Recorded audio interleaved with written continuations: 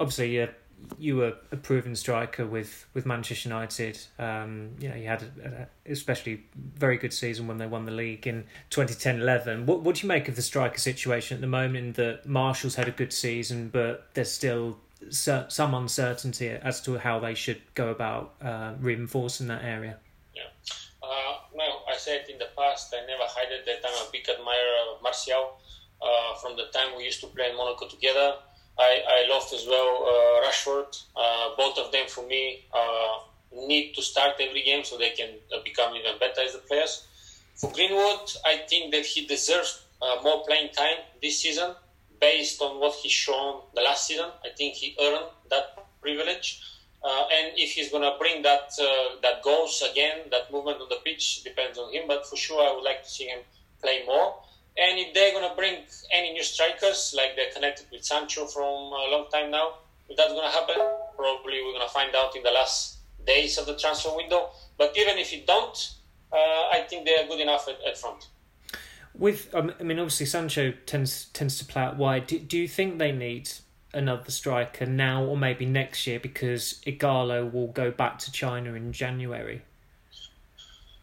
Well, it's always good to have as much good players as possible, although then you're going to have a problem of trying to rotate them, trying to keep them happy, everyone, which is at times impossible job, trust me. Everybody is going to have their own question in their mind. But if they decide to go and take him, I'm not going to blame them, because Sancho is English. Probably he would like to go back to England, play there for United, and that will be a good deal for them.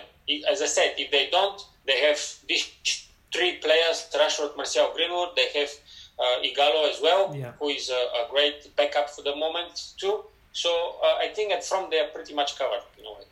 From your experience, is that because you had Rooney and Tevez in your first season with Ronaldo? The next season, Welbeck and Makeda came in. Then it was Hernandez. Is three strikers enough? Is it, in this day and age, does it feel like four strikers can be too much in the squad? It depends probably who are the strikers and what are the how do you say, the manager need to straight the priorities straight with the players. For example, in Liverpool you have you have Mane, Firmino and Salah.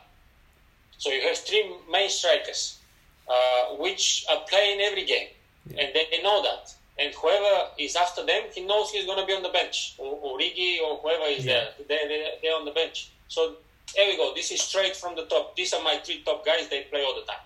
So in United, at the moment, they have Martial, Rashford, and Greenwood. Are they going to be the top three starting every game? I don't know. We'll see. But if they bring another one fourth, then the manager get that a bit of a luxury problem where he needs to keep everybody happy, as I said before. But let's not forget, if I'm not mistaken, back in the time, Andy Cole, Dwight York, Teddy Sheringham, Ole Gunnar Solskjaer played in the same team. So it's a proof that can work as long as everybody knows his position in the team. What was the dynamic like when you came in? Because Tevez had a really good first season, and it seemed like he didn't take it well that the club went out and signed a brilliant striker like you, and it was very rare that you, Rooney, Tevez and Ronaldo would play in the same team as well. It's something in football that you cannot change, and sometimes you want more and more players, and sometimes, as you mentioned, you want to have four strikers in a way. Although then it becomes difficult to have to know which one to play when. Difficult decision, keeping happy everyone, as I said, which is impossible task. And you have mentioned it right, that if I was in the Tevez shoe, I would react the same way, thinking I have a good season, why we bring in another striker, But this is football. Football is business sometimes, and things like this happen all the time. But when we've been on the pitch, I think we've done pretty well, and you have moments like this when you need to put all the four strikers there. I remember the game against Spurs, actually, Tottenham, where we were losing 2-0 at halftime, and then all of us were on the pitch and we won 5-2. I mean, and then you're thinking, well, the manager knows what to do, just in terms of obviously accommodating or a number of brilliant players in the team. With Van der Beek now, they could play a midfield three of Van der Beek, Fernandes, Pogba. That seems to be the fans' favourite. Do you think that's workable? That's something that Solskjaer needs to try and use? I think that should be, even though it's a bit soon, but I think that should be the favourite three in the middle of the park. Yeah. Van de Beek just at front of the defence, and then you have Pogba and Fernandes. That will be a great midfield to watch. I never hid that I like McTominay as well. I would like to see him go back into the team because he's a young boy. I mean, he's have a great games as well. I would like him developing and become better and better. So hopefully he can, be there as a backup or maybe as a starter. You never know. But these three you mentioned, I think that will be a great thing to watch. And how many more players do you think United need before the window closes? There's been a lot of rancour among some of the fans that they need to still strengthen, and obviously Chelsea, they may be unfairly judged with Chelsea because Chelsea finished below them last season, but they've spent all this money, yet they seem to be the only team that spent that amount of money. Yeah, Chelsea is doing so good business at the moment. They'll be challenging the top teams as well. But for United, I think they need only two, in my opinion, a centre back and a right back. Like the priority for me is a centre back, and then the team will pretty much complete, in my opinion. But as I mentioned it before, we will find out which are going, which are staying at the last 2-3 days of the transfer window. Yeah. So from your striker expertise, you don't think they need a striker this window? The striker needs to be really exceptional. Yeah. Don't go and buy just for the sake of buying. I mean, you have enough strike power at the moment too. Some people can argue they need more experienced striker around the young strikers at the moment, which is a good point actually. But who that's going to be? Because then you need to keep him happy as well. And at the moment you have Ighalo in that position, in that role, if you want it like this. So if they go, as I said, Sancho is a good alternative. If it's not too much money to spend on that signing, go for it. If no, just wait and see. Is there a centre forward out there that you see as ideal for United at the moment? Yes, myself. But we'd all love to see that. On top of my head, no, because I said I really like Rashford and Martial. I really do. I really do. And what I saw from Greenwood last season, I think he deserves his playing time. He earned it. And if they put Sancho in that picture, then we'll have a great lineup of striker, young one, who can develop in the time being and become even better. Hugo Lloris was quite interesting this week, what he said about Martial, about his relationship with Solskjaer and how that seems to have improved him as a player. You obviously played with him at Monaco. Does he have to be managed in a way that, say, Sir Alex Ferguson obviously could be very hard with some players, but he could be softer with other players? Is he a player, Martial, who needs to feel that love more often? Yeah. We strikers, I think that of course everybody is different. Every player, me and you, we are different people. We talk differently with other people and stuff like this. And strikers also are a bit different. So you need to know how to speak with them. You need to know how to handle them. Yes, someone needs to slap in the back of the head. Someone needs to arm around the shoulder. You need to be more gentle with them. With Martial, you need to know how to approach him, how to speak with him, how to make him feel special, so he can bring everything on the pitch for you and give you everything. And Solskjaer been there. I mean, who better than someone who used to play in that position and know how it was for United and where you need to do better, what advice to get. And that's why I think the improvement in Martial is down to Ole as well. Yeah. And of course to his own ambition. I mean, if you're not ambitious enough and if you don't want to grow as a player, then it's your fault. Yeah. But I think with Martial, he knows his potential, and sometimes people with great potential, everybody wants more from them, and that's why they are so much criticized.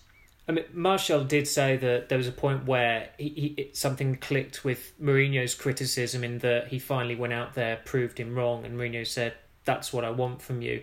Did you have anything like that with Ferguson, where you'd maybe get the hairdryer and then it triggered something, or how did he manage you specifically during your time? Well, I was lucky because in my years at United, with me speaking with the other boys, which were there for lifetime gigs and Scholes and Gary Neville, they told me that we, the new players coming now, we are happy because the boss was mellow now. Yeah, and the hairdryer was a rare, if ever, happening in my time there. But still, he knew how to speak in a different way. And the best quality probably about him was the adapting style to each new, not new era, but as years pass, he was adapting to the new years and knew how to generational thing. With the generational thing, because now the young generation is completely different than my generation. Yeah. When I was playing back home in Bulgaria, if I say something, slap me so hard my teeth is gonna fall out. Now if you do something like this, it's unacceptable.